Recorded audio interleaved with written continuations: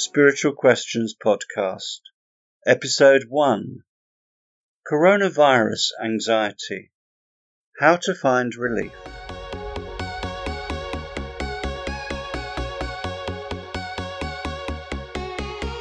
Hello, my name is Stephen Russell Lacey. Will the economy ever recover? Will I ever resume my livelihood? Will I get the infection and develop symptoms and become ill? Who will do what is needed? Will I have to go to hospital? Will I survive? When these negative thoughts take over our mind, they just go round and round in circles and nothing is resolved.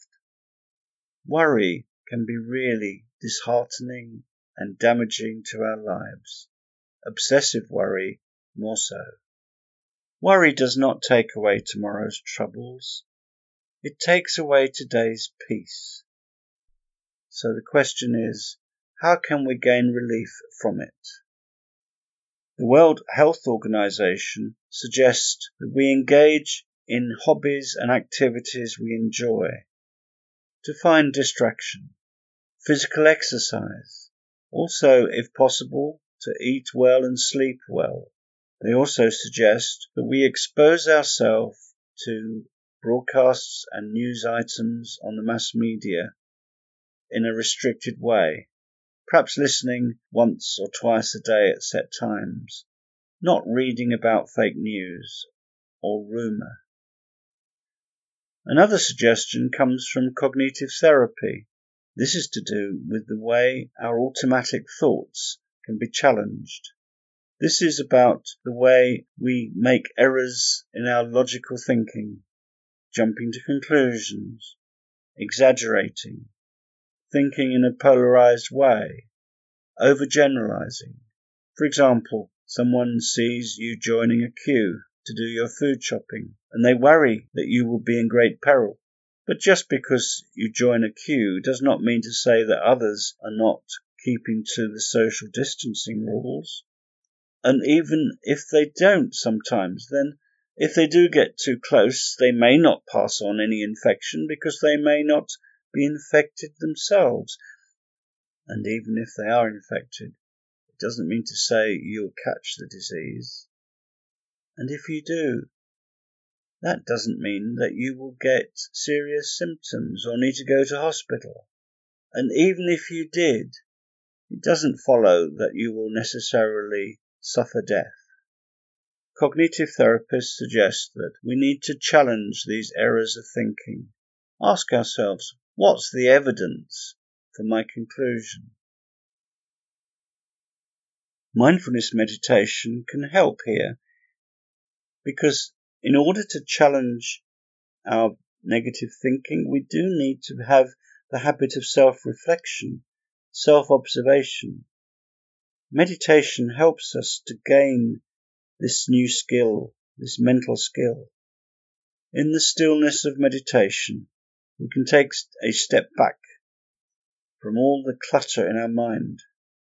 We can learn to better observe those bodily sensations, those feelings, those thoughts, which cause so much problem with our worrying.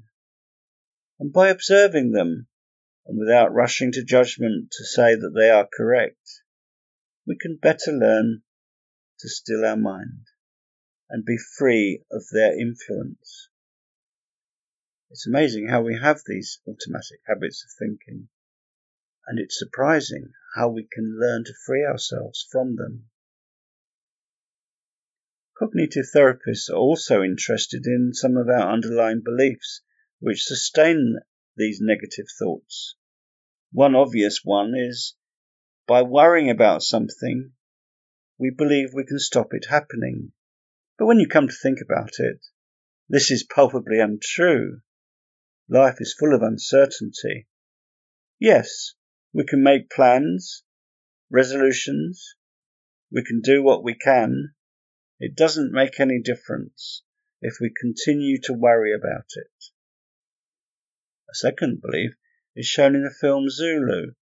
Do you remember the scene at Rorke's Drift where the British soldiers were surrounded by native Africans and were likely to be killed.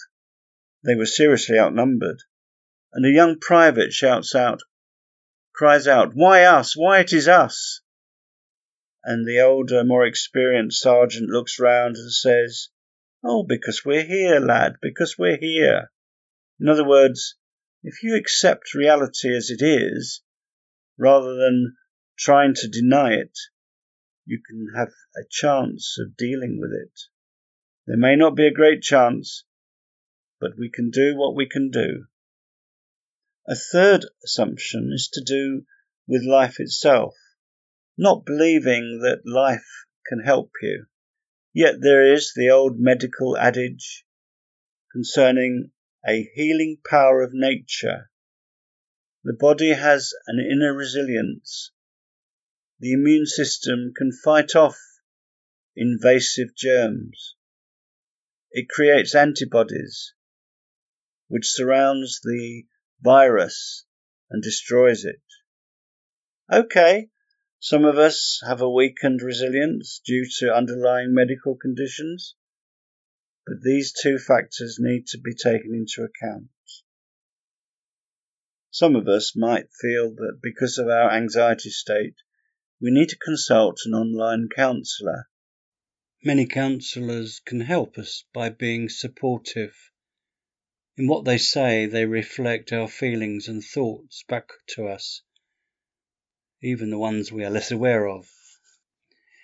Instead of using a human counsellor, one alternative is to engage with what spiritually minded people think of as their divine counsellor, one with whom they communicate in private, admittedly not for the discontented and worldly minded, or those who prefer to rely on themselves.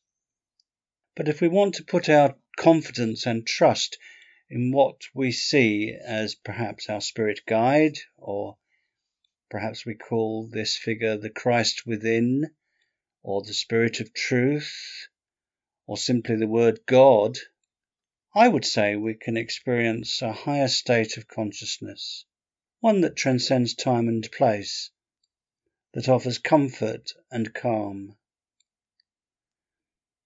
Peace I leave with you, my peace I give you.